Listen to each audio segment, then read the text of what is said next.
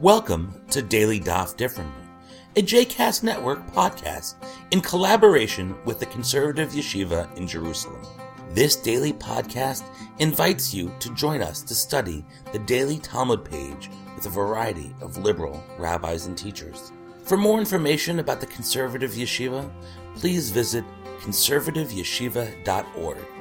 For more information about the other JCast Network podcasts and blogs, please visit jcastnetwork.org. Hello and welcome again to Daily Daf Differently. Jeremy Kalmanovsky with you, learning Tractate Yevamot, continuing on in the 10th chapter. We're on page 89 today. This is a particularly well-known chapter of Talmud because it tells this tragic and, a real grabber of a story, the story of the woman whose husband goes abroad. She hears incorrectly that he's died and she remarries, but he actually is alive and he returns, and that destroys both of their marriages. She must divorce them both, and the children that she would have subsequently from either man would be considered mamzerim. Yesterday we learned that Rav proposed a relatively more lenient view that when the woman married with the authorization of the Beit Din, the second marriage is annulled, but the first marriage is restored, and she can return to that first husband. And the Talmud doesn't really dispute that position in yesterday's page, but the halachic tradition does not accept it. As the poskim will say, that's just not the rule, and the rule is with the Mishnah that she must divorce each man. It's a little illogical, but each man is married enough that he must give her a get, so she's technically sort of married to both men. Before we take up the real content of today's page, however, I want to note, for those of you who like modern Hebrew literature, the great thing about Jewish literature is it's about creative writing sometimes, but really creative reading and the use of materials, the use of the retelling of stories in different contexts.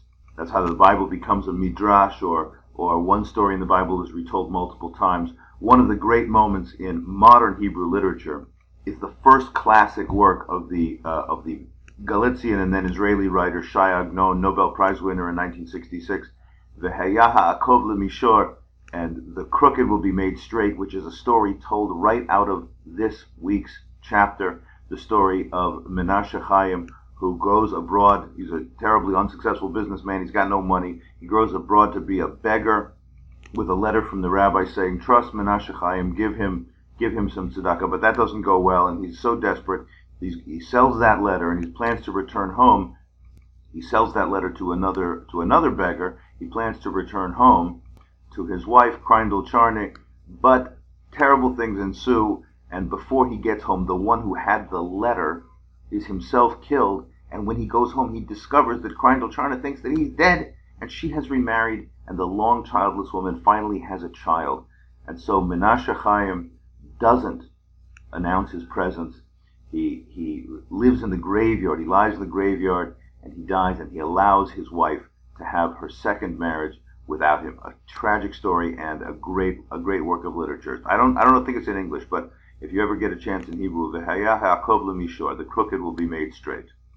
Okay, from modern literature, now back to the ancient. Our page today is the first of a couple of pages which will take up a really important theme on rabbinic authority. Do the rabbis have the authority to change the Torah, or are they merely reporting the traditions that they've received? Well, anybody who's studied rabbinic literature knows that the rabbis, the sages, are extremely creative and powerful and do not only report what they have received, but they shape it and they change it. But are they clear about how much they're changing it? What is their own conception of the limits of their power? Today's the first of two pages that will be focused on the idea of koach biyad chachamim la'akor davar min haTorah, the power of the sages to uproot a law from the Torah. The examples we'll have today are, frankly, not so scintillating as examples, at least for the practice of modern Jewry, but tomorrow's examples will be a little bit more interesting, I think. But today's examples establish the principle that under certain circumstances, the sages can change what's written in the Torah and uproot it. The first example is a setup to reach the issue of the lineage status of the woman's two children. Let's call her Sarah. Her first husband, Reuven, goes off to Medinat Hayam, goes across the ocean. She believes he's dead. She, upon the report of his death, marries Shimon. Then Reuven returns, and she, in the meantime, has had a sexual relationship with Shimon. She's married, they have a child. That child's a mamzer because she's really still married to Reuven. She resumes a sexual relationship, or should she resume a sexual relationship with Reuven, and they have a child. That child's a mamzer because Sarah is at least half married to Shimon. So what's the legal problem with that judgment? Well, mamzerim are not permitted to marry anyone except other mamzerim. Now, it's perfectly obvious that if her first marriage to Reuven was still in effect, Sarah's subsequent marriage to Shimon is certainly not a legitimate marriage, and so therefore her child with Shimon is in fact a mamzer, not permitted to marry a Jew of proper lineage. Difficult problem, moral problem for modern Jews, but not for the Talmud. But should she have another child now with Reuven, that child should be declared, according to the Mishnah, a mamzer, and permitted to marry a female mamzeret, but not permitted to marry a Jewish woman of more proper lineage. Well, the rabbis consider that a problem because if her child with Reuven is a mamzer only by analogy, so to speak, but not really according to the rules of mamzer, and so if we declare the child a mamzer, let's call this child Yehuda, and Yehuda mamzer goes and marries Rebecca mamzer, then he really ought not have been permitted to marry her in the first place. And you take somebody who is forbidden to marry this female mamzeret, and you then give him permission to marry this female mamzeret, and so that seems like an uprooting of the Torah's own quote-unquote true halacha, or the true God's eye version of the halacha. That may not be the most interesting example, but I bet it's more interesting than the example that the Talmud brings to actually introduce that question, because if this relates to the matter of produce given to the priest, truma, which is supposed to be ritually pure, but if somebody donates the 2% of his or her gross agricultural product to a priest from tameh, from ritually impure produce, that gift is considered invalid according to some of the Chachamim. According to Rav Chizda, that truma is not truma at all. It is purely unsanctified food and can be dealt with as any other food. But the problem with Rav Chizda's position is contradicted by other sources. Rav Chizda says it's a kind of a fine imposed on the person who improperly tithed to declare that food truma. So he says it's not truma at all. But that takes something which does, according to the Torah, again, the kind of God's eye view of the halacha, the Torah's accurate quote-unquote view of the halacha, it should be truma. So you've taken something of sanctified status and simply declared it to be unsanctified status.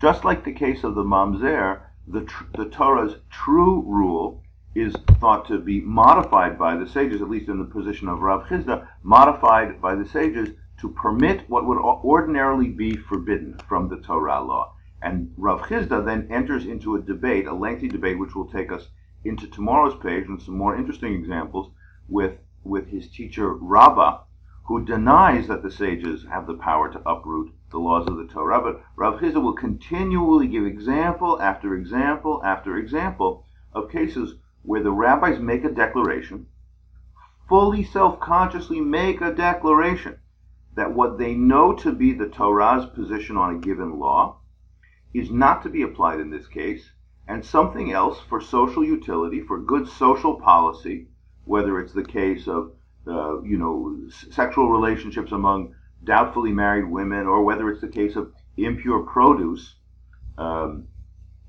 ritually impure produce, the sages will simply say that the Torah's law doesn't apply in a given case. That what seems to be forbidden in most cases is actually permitted in this case. That the Jew of kosher lineage is permitted to marry a Jewish woman of mamzeret of status, even though he shouldn't be permitted to do that. In this case, he is. Though the gift of truma food, because it's impure, really technically according to the Torah does have sanctified truma status, but we the rabbis rule that it shouldn't be in this case for reasons of social policy. A tremendously interesting window into the rabbi's own sense that the Torah is within limits, certainly not promiscuously and not without limits, but the Torah is what the sages say that it is. Thanks for learning today's page with me, and I look forward to continuing this same topic tomorrow. I hope you've enjoyed today's episode of Daily Daf Differently, and that you'll join us again tomorrow for a new page. The music at the open and close of this episode is Ufros from the Epicurus album One Bead, available on Bandcamp, iTunes, and Spotify.